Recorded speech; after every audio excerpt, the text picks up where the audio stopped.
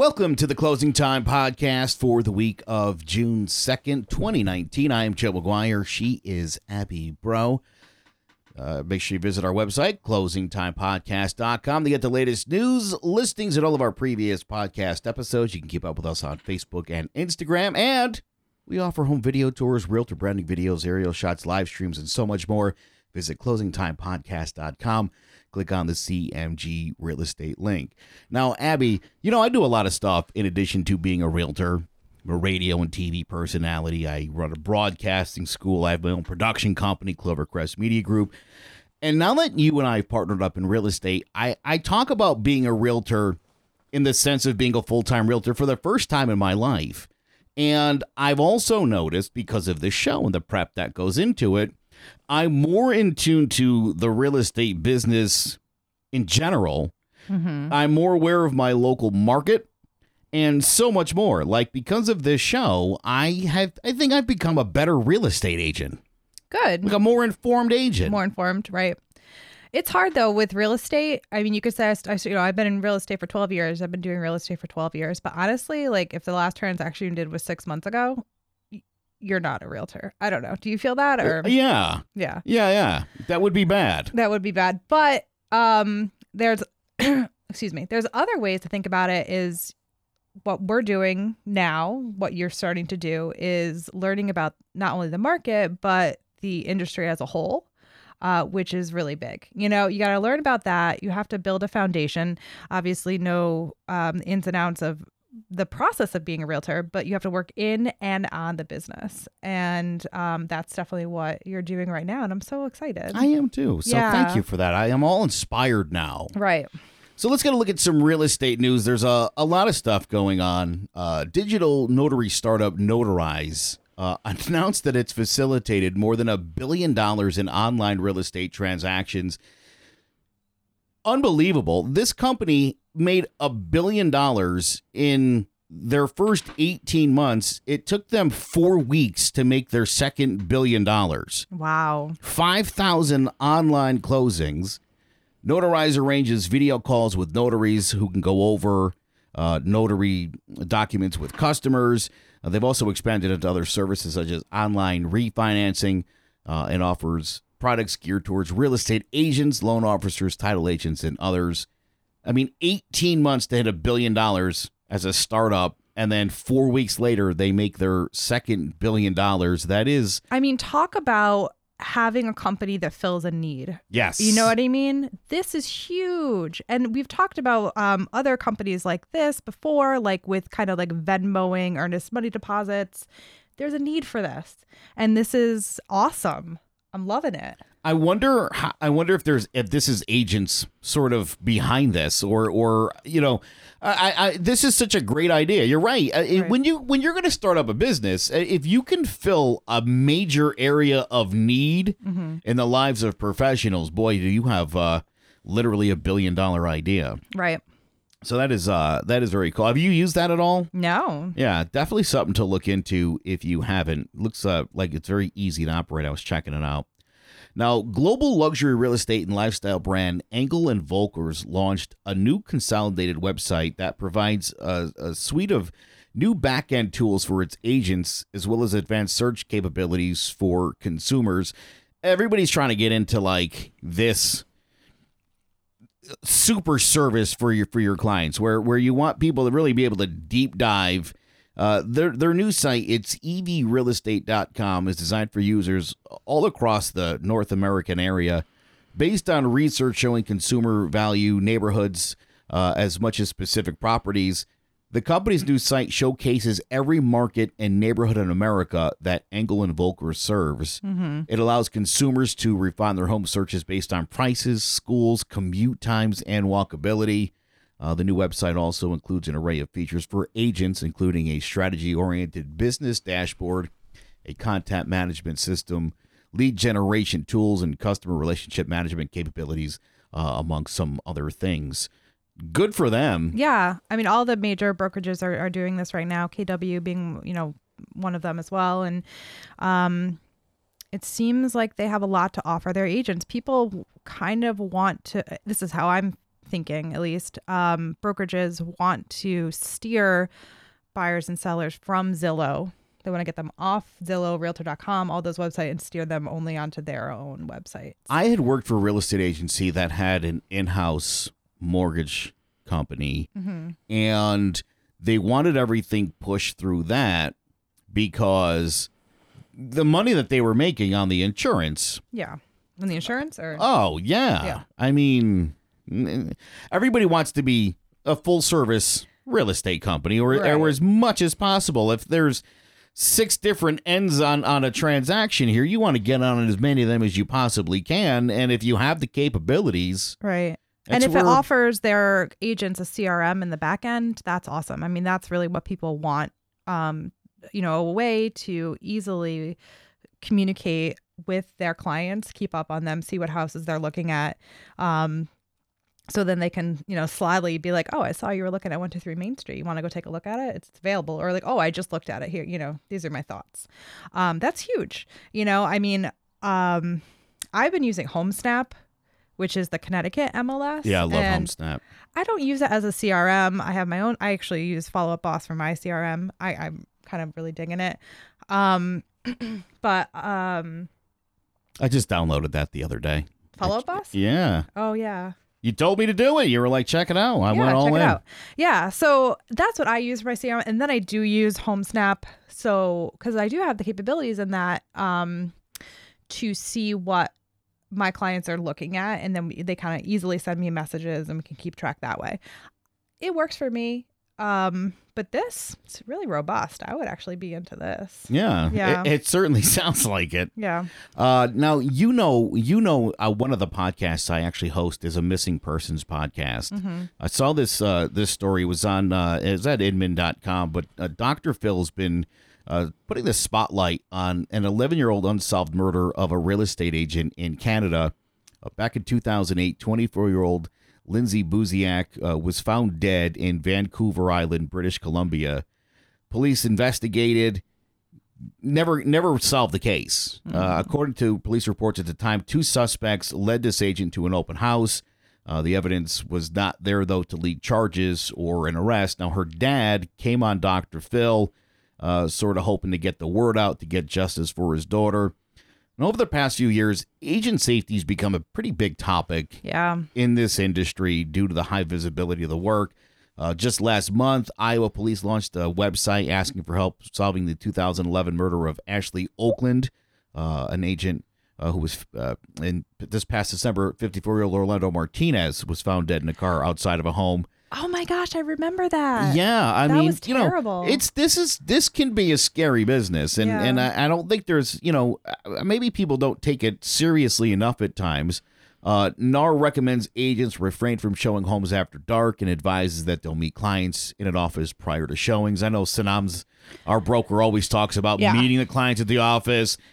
Let's meet, then we'll go out and do it. Yeah. And NAR also recommends telling a colleague or a friend if you are going to go off to show houses by yourself. And you know what is also a recommendation? To have like a code word. So if you're out at a showing and you got like the heebie-jeebies, whether you know the guy or the girl or you're the client or whatever, or, you haven't met him before, it doesn't matter. You can get the heebie-jeebies at any time. You call your broker or whoever your partner is and you'd be like, Joe, can you get me the red file? Gotcha. Red file is the code word. Yeah. And then you need help. A few weeks ago when we had Kelly Turner for Norcom Mortgage on here, you guys talked about, you kind of briefly touched on it, being a woman and being more aware of that sort of stuff. And I by the end of the show, I felt stupid because I thought, God, I would never even think twice about that kind of stuff. Yeah. And that's stupid, too, because, obviously men can be victims as well, but it is something we should all be aware of, and it is something we should talk about, and there should be code. That's a great idea. Yeah. You don't go into closets. You don't go into basements. You don't park your car in the driveway so you can always have an escape. You don't wear heels. Those are the big things that I follow on every showing, no matter if it's the 10th showing with this person or the first, What What's else? They also, See, I'm not even thinking about that. I No. would think after the first showing, yep, I trust that person. Good to go. Of You course never, 'cause not. then also you kind of have like a relationship with them, so maybe they get a little bit, closer to you and think like, you never know. True. This is the general public, and it's just part of life, really, to be honest. And then honestly, whether you're a male or female, if you have to learn how to conduct yourself in a situation where there might be a need to either run or stand up for yourself. So you have to really learn how to like square your shoulders, make a stand, either be forceful with your language if you feel like you're being, in a situation, or honestly just get out of there. When my kids were like 10 and 12, I sent them to 6 weeks of Krav Maga training. My sister-in-law is like some sort of like crazy, awesome, Krav Maga woman person. Yeah, I'll tell you something. You could take like 4 Krav Maga. You'll be able to stop anybody. Right? You definitely will. You'll And even be she's- able to put an eye out if She's you're very doing it right. diminutive if you look at her, but the skills she's learned from that class, that's awesome that you did that. That's great. Well, I guess I'm more aware because they're my daughters, and I Yeah. think more about their safety than I would just in general. But yeah, I mean, and it's, I also, like, I hate that. I hear that a lot where people are like, well, women should just take self-defense classes. And it's like, well, we could also just stop attacking them. Yeah. Would be the other route to take. You know what, but- though? Remember 7 years ago, we started eating each other as like a general population? Yes. Yeah, I put that on Facebook, and it reminded me the other day that was happening around this time 7 years ago, and I'm like, oh, I'm so happy we stopped doing that. Yes. That was a bad trend. That was weird, Glad right? we nipped that one in the bud. Right. Back to the real estate police blotter. Toronto police say a man is accused of posing as a real estate agent to steal jewelry from an open house. The victims, a couple whose identity is being held private, had an open house at their home in Oakville, Ontario, just an hour west of Toronto. A 29-year-old man learned about the open house through an online ad. He pretended to be an agent, came inside, stole $30,000 worth of jewelry from an upstairs bedroom. He's now been charged with 1 count of unlawful dwelling and a count of theft of over $5,000. Police say this is probably not his only theft. They assume there's been other incidents that this is probably the guy. Over the years, obviously, numerous criminals have tried to pose as real estate agents. I remember this was a big thing in New York City a few years ago where people were they get all dressed up, walk in there like they were agents, dressed all fancy, and they were Yeah. robbing penthouses all over New York City. That's crazy. Yeah, it's when you're the listing agent and you're gonna have an open house at a home, you gotta have a checklist of things to tell your clients that need, like, there should be no reason why $30,000 worth of jewelry is tucked into a drawer. Yeah. It's an open house. People can open drawers. Right. And if somebody's there looking to find stuff in drawers, they're going to find it. Yeah. And I've heard agents talk about this. There have been things that, not obviously $30,000 is crazy, Oh, but, yeah. for jewelry. But there are other things like facial, like face masks and things like that are like maybe like $100 a jar. My And wife's people take that. You my know? wife's agent, when she sold her townhouse to Yeah. move to Connecticut to be with me, her DVD box set of Sex in the City got taken during her open house. Gosh. And she was really upset. It was like $100. And she said to Yeah. her agent, she's like, you owe me for that. And the agent was like, Yeah. no, I don't. Oof. Yeah, that's a tough situation. Yeah. I think I would have eaten the $100. Probably. I would have. But the thing, so what do agents do? Do they only allow one buyer in at a time? People are waiting outside. Perhaps they can look outside in the backyard first. Do you have other agents? Like I had an old Victorian home that I was selling in Hartford, and I knew that there was a lot of nook and crannies, and I could not watch people. So what I did was I set up a table outside, and I said, can you please sign in? Also, can you please acknowledge that this home, you may be, under surveillance.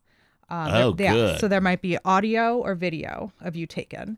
So they had to acknowledge that. And then also I had an agent for the first floor, in addition to me. Sanama broker was on the second floor, and then a loan officer was on the third floor. Smart. So, right. So those are options that you can do.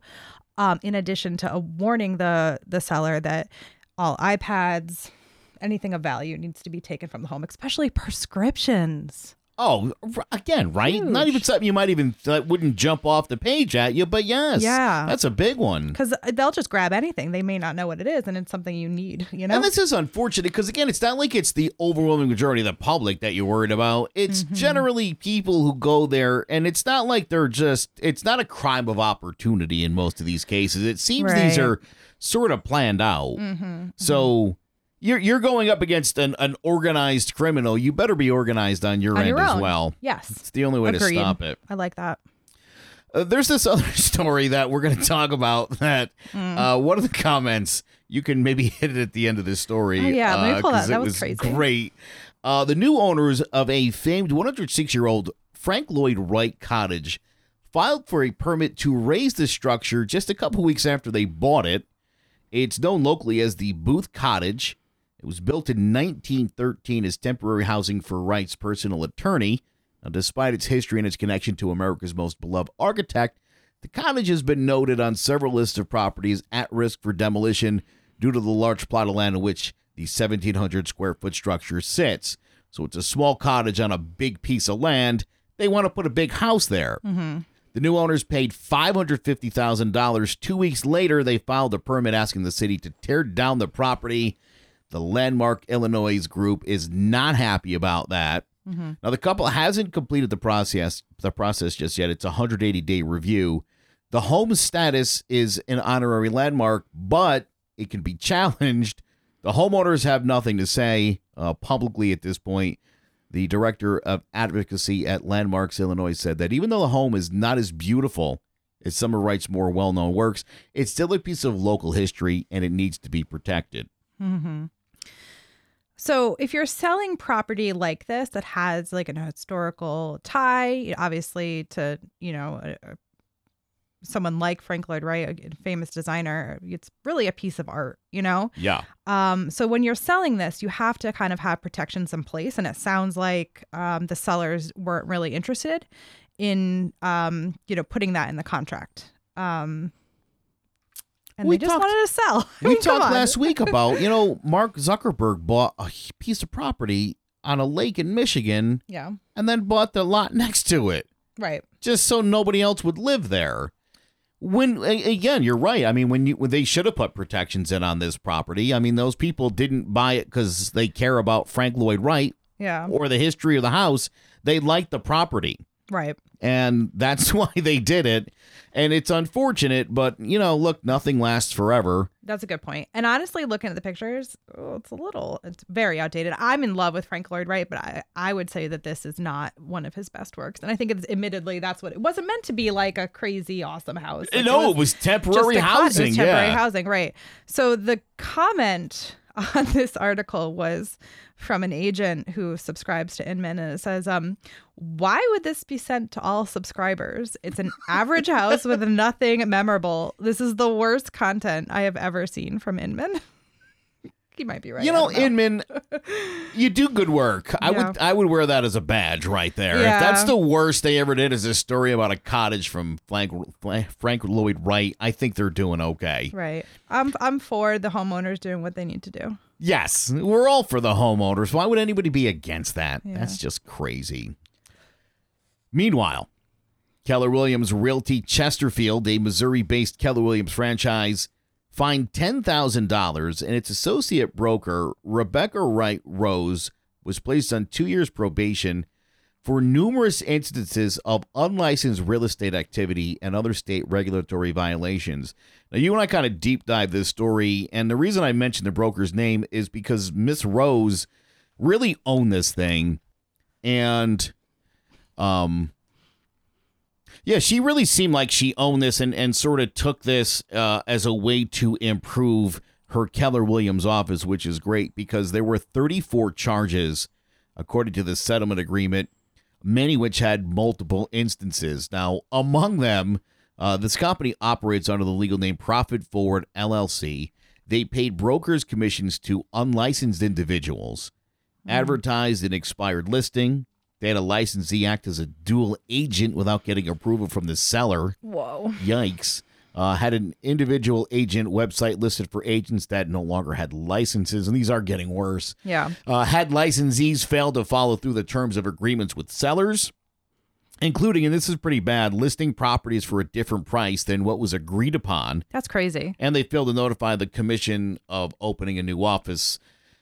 So, I'm not trying to pick on Keller Williams, and then there's just a lot of them, but it seems like almost weekly there's a Keller Williams office that's doing some bad stuff, or at least running afoul of real estate commissions, and at least that are having nationwide attention. We don't know what other brokerages are doing. Yeah, sure. Yeah, exactly. It could be everywhere. But here's the thing: this office closes nearly 3,000 transactions per year.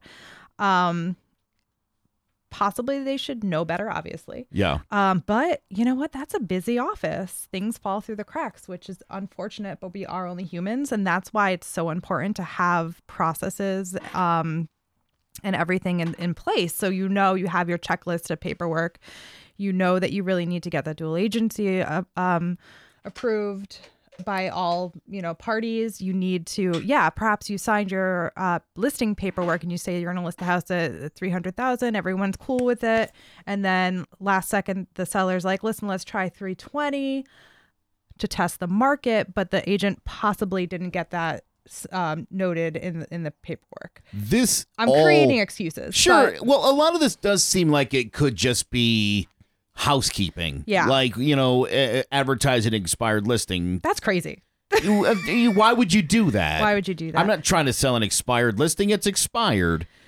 So, and again, as I mentioned with Rebecca Reich Rose, and this is sort of stood out to me, was she just really in the article really seemed to own it. Yeah, she did. Good She for talked her. about it like, we're learning our lesson. This isn't what we wanted, obviously, and we're going to get fined for it. But when you mess up, when you make any mistake in life, especially in business, though, you learn from those mistakes, and it can make you a better person. I think sometimes when you're having too much success, you almost start to coast. Yeah. I think every now and again, a little bump in the road goes a long way towards, kind of getting you refocused. So yeah, this is a serious business. You are doing, you're working with obviously the general public. You need to have your ducks in a row. You're taking care of serious transactions. But again, these kind of are, if you dive deep into it, minimal offenses that stacked up, like they have, turned into a really big problem. Oh, yeah. Yeah. Now, we've been talking about CoreLogic and that big lawsuit. Bit of a surprise this week. Arnold Pinkston, who's the chief legal counsel of analytics and software firm CoreLogic, is leaving the company just as it grapples with an inquiry from the U.S. Justice Department into its popular multiple listing software platform and how MLS members use it. Pinkston's resignation, however, was not the result of any disagreements with CoreLogic, according to a U.S. Securities and Exchange Commission document that was filed by the publicly traded company this past week. Instead, the document adds, Pinkston has simply accepted another professional opportunity. The document also states that Pinkston's departure from CoreLogic will be finalized on June 14th. Now, last week, the U.S. Department of Justice demanded a bevy of information from CoreLogic regarding its MLS data. The letter is part of a civil investigation being pursued under antitrust laws, though CoreLogic said at the time that it is not the focus of the inquiry. I wonder what is then. It's who CoreLogic is feeding the information to. Right. Those are the people that are under investigation. It's sort of like with Facebook, feeding your information to third parties. Yeah. And not all third parties are supposed to be getting your information. Mm-hmm. It doesn't get sold to the highest bidder. Yeah. And it doesn't get sold without your permission. It's like I was on Instagram the other day and I had an ad for a service that I never knew of before. I don't even know what it was. And it just said, "Happy birthday, Abby." It was on my Instagram feed. It's like a sponsored ad. And my birthday is like in 2 days. And it knew that. And it knew my name. Did it spell it right? Yes. That's even better. That is even right. Like, that's so strange. Like, who is this? How did you get this? Who is your daddy? What does he do? I am at the point now where probably 3 to 4 times a week somebody tells me something that happened. Yeah. Where something popped up where they were just kind of thinking about it. Yeah. And I guess it's getting a little bit scary. But, here's the thing I've noticed, and I always kind of calm people down. Like, it always ends up being something you want. And I know it's weird that and maybe you did sort of wish it into an ad that popped up on your phone or whatever, but it's not the worst thing in the world if things you want just show up in your lap. Just show up. Yeah, I almost kind of prefer that. I don't know how they're doing it. If they're like deep diving into my personals, I don't dig it. If they're able to track kind of what I'm looking at and they're like, "Did you want this?" And I'm like, "Is that what I want? where I was going with all this?" That's what I want. Ultimately, you're right. I do want that. And it's $300. Yes. And we take PayPal. Yes. It's on Amazon Prime. I've got Prime. This is great. Yeah, but I don't know. Maybe they're getting into reading our minds. You got to figure that's coming. Am I wrong? How could it that not is coming. be? And then you can't lie. You can't. What's that going to be like? Oh my goodness. The future. Man, it's going to be awesome. The last topic here of today, I thought this was awesome. Again, this was at Inman, and you could find all the links to this at. This was so cool because I have a document that kind of goes through this, but there's some things that I had missed, and this is awesome. Go to closingtimepodcast.com. You can check out this entire list, but it's 10 things that sellers are going to ask you about appraisals. And obviously, we know the appraisal process has changed over the last few years, so let's sort of deep dive into this. Here are 10 questions you could get and sort of what you might want to tell your clients. First and foremost, what does an appraiser do? It's a great question. Who do they work for? The appraiser is hired by the mortgage lender to conduct an appraisal for the purposes of making the loan. They are essentially the eyes and the ears of the bank. Now, they're supposed to be an unbiased and objective. They will attempt to validate the contract sales price of the property for the lender who's making the loan. Now, this means they do a physical visit to the property. They measure the heated and cooled living space. They take pictures. They do a visual inspection of both inside and outside with respect to the lot, the location, view, and more. Their walkthrough and documentation of the property serves as the basis for the research to find 3 to 6 active, under contract, and sold comparable sales that are in the immediate neighborhood as close to the subject property as possible. Now, a lot of times when we do our own CMAs, we are finding homes from all over town. Yeah. The appraisal's looking really more into your specific neighborhood, right, to determine price. So it's a bit of a different process than that general CMA that we do. And it's really hyper focused on the home as itself, not necessarily the fact that it has, a stone walkway and a hot tub and a built-in fire pit in the backyard. Right. Some things that are nice but may not add value. Yeah, and it's surprising what doesn't add value, unfortunately. But all right, so number 2, what information should an appraiser have? Here's what the appraiser needs: an MLS sheet, tax record, any floor plan or survey documents, as well as a list of improvements and upgrades that have been done to the home. I've also been asked to bring a copy of the contract because they need to know the terms of the contract, if there's any seller concessions or anything like that. True that. That's a good one. There you go. We can add that to the list when we post this. Number 3, how will our updates impact the appraisal?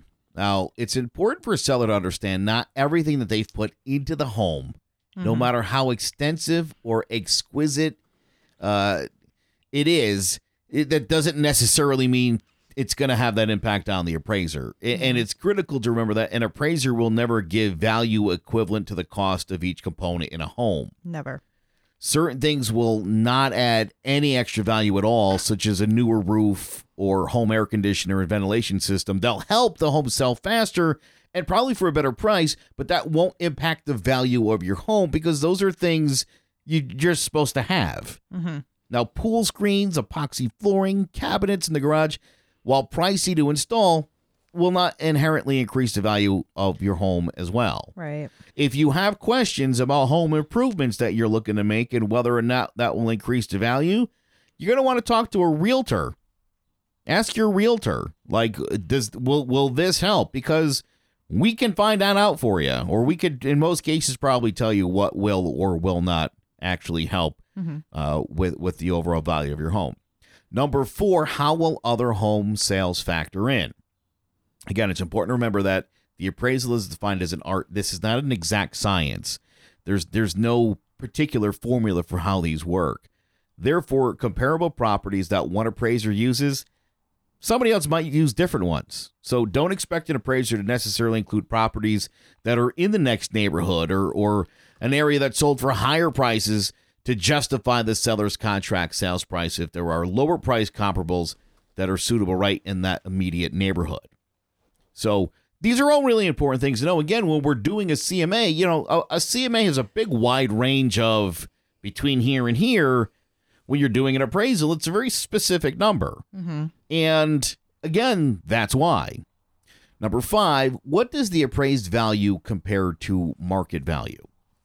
So the market might want to pay more for a home. Yeah. But when there's financing involved, You can't. Yeah. it's rare that a buyer will want to pay over the appraised value. Yeah. When there's a shortfall between contract sales price and appraised value, no matter how exceptionalized that home is, there's less confidence about the purchase.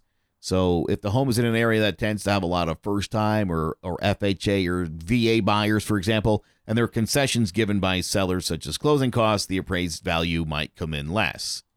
So yeah, and in that case, the buyer, well, obviously, perhaps the best solution would be to renegotiate the sales price. But if that can't be done, then the buyer would either, have to back out or ultimately bring cash to the closing, right? Yep. Yeah. Well, that brings us to number 6. What if the appraisal Oh, comes yikes. in less than the contract sales price? You're right. Whoops. All right. In some cases, yeah. I mean, ultimately, you may have to walk away if you can't agree. And again, this is why it's important. Well, nobody wants to overpay for a home. Right. Look, what you have here is a seller who wants the maximum and a seller who wants that thing as dirt cheap as possible. Yeah. And ultimately, where you end up has a lot to do with the appraisal. And it seems like, really more now than ever before. And there was a time, and I'm not trying to speak out of turn here, but there was a time where if the bank wasn't sure, they'd send out the right guy to make sure it was right where it needed to be. Yeah. And because of the housing crisis and the way things kind of turned out with all that, they had to change the rules to make sure that we weren't just sort of manipulating the market just to get these sales done. Just to get, another transaction, right? So now that's why, and we'll kind of get into the next question. How is an appraiser chosen? Again, as I mentioned, you could just call your guy and send him out. No. Now the answer is who chooses an appraiser? Nobody. The assigned appraiser is typically in a pool of appraisers that come up in a rotation by a third-party appraisal management company that the lender uses to put everyone at arm's length in the transaction. The appraiser is randomly assigned, and no one can request a particular person. I actually asked a friend of mine, a mortgage guy, for the name of an appraiser for a client who was asking, and he didn't want to give me a name. Really? Yeah, he's like, you really shouldn't contact an appraiser directly at this point. Call your mortgage company or your bank. They'll just send somebody out. That's how it goes. They don't even really want you talking to the appraiser at all. That's not, again, it's kind of supposed to be an unbiased, subjective look at things. And if you're calling somebody and you know them and you're catching a rap with them and you're trying to sway them to rule more favorably for you, that really jeopardizes the entire integrity of the appraisal. And that's an important protection for the consumer. Yeah. And again, at the end of the day, they're doing you a favor too. Yeah. Because if they were to appraise it higher and another appraiser shows up and comes in lower, that's what it is. Right. Number 8. Are there bad appraisers? Well, just like real estate agents, some are better than others. Let's put it to you like that, and we'll leave it there. We're all human. Correct. And that's the big thing. Some appraisers are more intuitive. Some are more detailed. They have a better grasp on the market, and so those are the ones you would prefer. Others are more reasonable. Some give a little more leeway with comparables that they choose. whereas others are more conservative. So no two appraisers see things the same way, just like real estate agents. So are there bad ones? I suppose if you're not getting what you want, you think they're bad. But at the end of the day, they're trying to determine a value to secure the loan Right. by the bank. Again, this past January in a snowstorm, I was painting a shed to appease an appraiser. Yeah. Well, I that had was an never FHA done buy. that before. It was FHA, Yeah, and I you get gotta it. do it. I get it. I'm totally down. I am totally okay with it. I get it. I understand it. I mean, I don't think the guy was being unreasonable at all. No. I just wish it wasn't January and snowing. Can you talk to the appraiser? That is question number 9. As I just mentioned, appraisers are supposed to remain neutral. So beyond providing information or answering any questions that they might have about the property, neither the agents involved in the transaction, the buyer, and the seller or the lender cannot influence this guy in any way. Agents cannot ask them what they plan to bring the value in at ahead of time, which is something that I remember doing when I bought my home in 2012. Really? Yes. Because I knew the guy. And again, I wasn't trying to influence him, but I was like, you know where we're at, right? But I think I gave him the contract. Well, they have the contract. Yeah, they asked for the contract. Yeah. Yeah, I just wanted to nail that down, and that's wrong, and I didn't know that at the time. As a matter of practicality, some advisors might give agents a heads up that they are having difficulty bringing the value in at the contract sales price, at which point they might ask for assistance with comparables. I've done that. Yeah, and there's nothing wrong with that. If they're legit struggling, Yeah. and they reach out, that's great. Yeah, I mean, they ask questions when I talk to them. They ask sometimes, this was on the market. How fast did it, for only a week? Like, have you gotten other offers? How many? Somebody asked me how many open houses I've done. Really? Yeah, I mean, I answer any question they want. I try to make their job as easy as possible. Obviously, you can't influence them either way, but you can make it easy on them. You can show up on time. You can have all the documentation that they're asking for. You can make sure that the house is presentable. You can put pets away. Anything that would be any sort of an obstacle for them, you'll want to remove. I would bet more often than not, if you go out of your way to make their job easier, I would bet statistically speaking, there's probably a slightly higher appraisal price in that situation. I've done no scientific research on this, but if I had to guess, I would say that's probably the case. At the bare minimum, show up on time with a smile. That's all you need to do. Yeah. And then finally, number 10 of the questions that your sellers are going to ask about an appraisal. What keeps appraisers accountable? Which is a really good question. Now, just like real estate agents, an appraiser's license is on the line with their work each and every time they go out there. Appraisers have been under scrutiny like never before, especially in the post-real estate market crash era. Mm-hmm. They can't pull numbers out of thin air, despite the fact that I hear both agents and buyers say that. Everything they put on an appraiser report has to be verifiable, justifiable, and has to have an explanation. Underwriters review the appraisal reports when they're completed for accuracy and might scrutinize what was done on the report and even ask the appraiser for more info in certain cases. Yep. So everyone's being overseen here, and the process. And again, this is what I've been saying pretty much from the start of this podcast, and this is why I love stuff like this, Abby, because these are questions that your seller might have, and they might never even ask them. They're wondering. They want to know. They'd love to know all these questions, and they may ask some of them, and you might not even know how to answer them. And so sometimes, and honestly, banks deal with this in different ways. So I recently have a buyer that ordered the appraisal, and it was all automatic. And what happened was it was a bank, and it was their bank that they've been doing business with. And the loan officer, I've sent a couple emails. We have a relationship, but she just went ahead and did an automatic appraisal order. And how it happened was the buyer just entered in her information. So the appraiser reached out to the buyer directly and said, I would like to schedule this appraisal. When would you like it? Monday at 9 a.m. And so she thought she did her job, the buyer. And so all of a sudden, my buyer's like, oh, I set up the appraisal for 9 a.m. on Monday. I'm like, oh, no, you didn't. And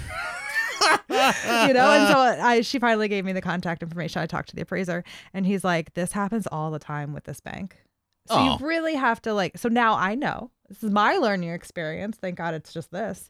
But now I know to, make sure that doesn't happen going forward.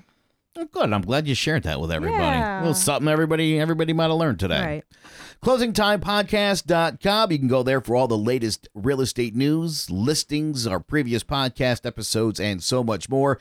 Make sure you keep up with us on Facebook and Instagram. We also offer home video tours, real estate branding videos, live streams, aerial shots, and more. Visit ClosingTimePodcast.com. Click on the CMG Real Estate link. Well, that's going to do it for this week. For Abby Bro, I'm Joe Aguirre. Thank you so much for listening to the Closing Time Podcast.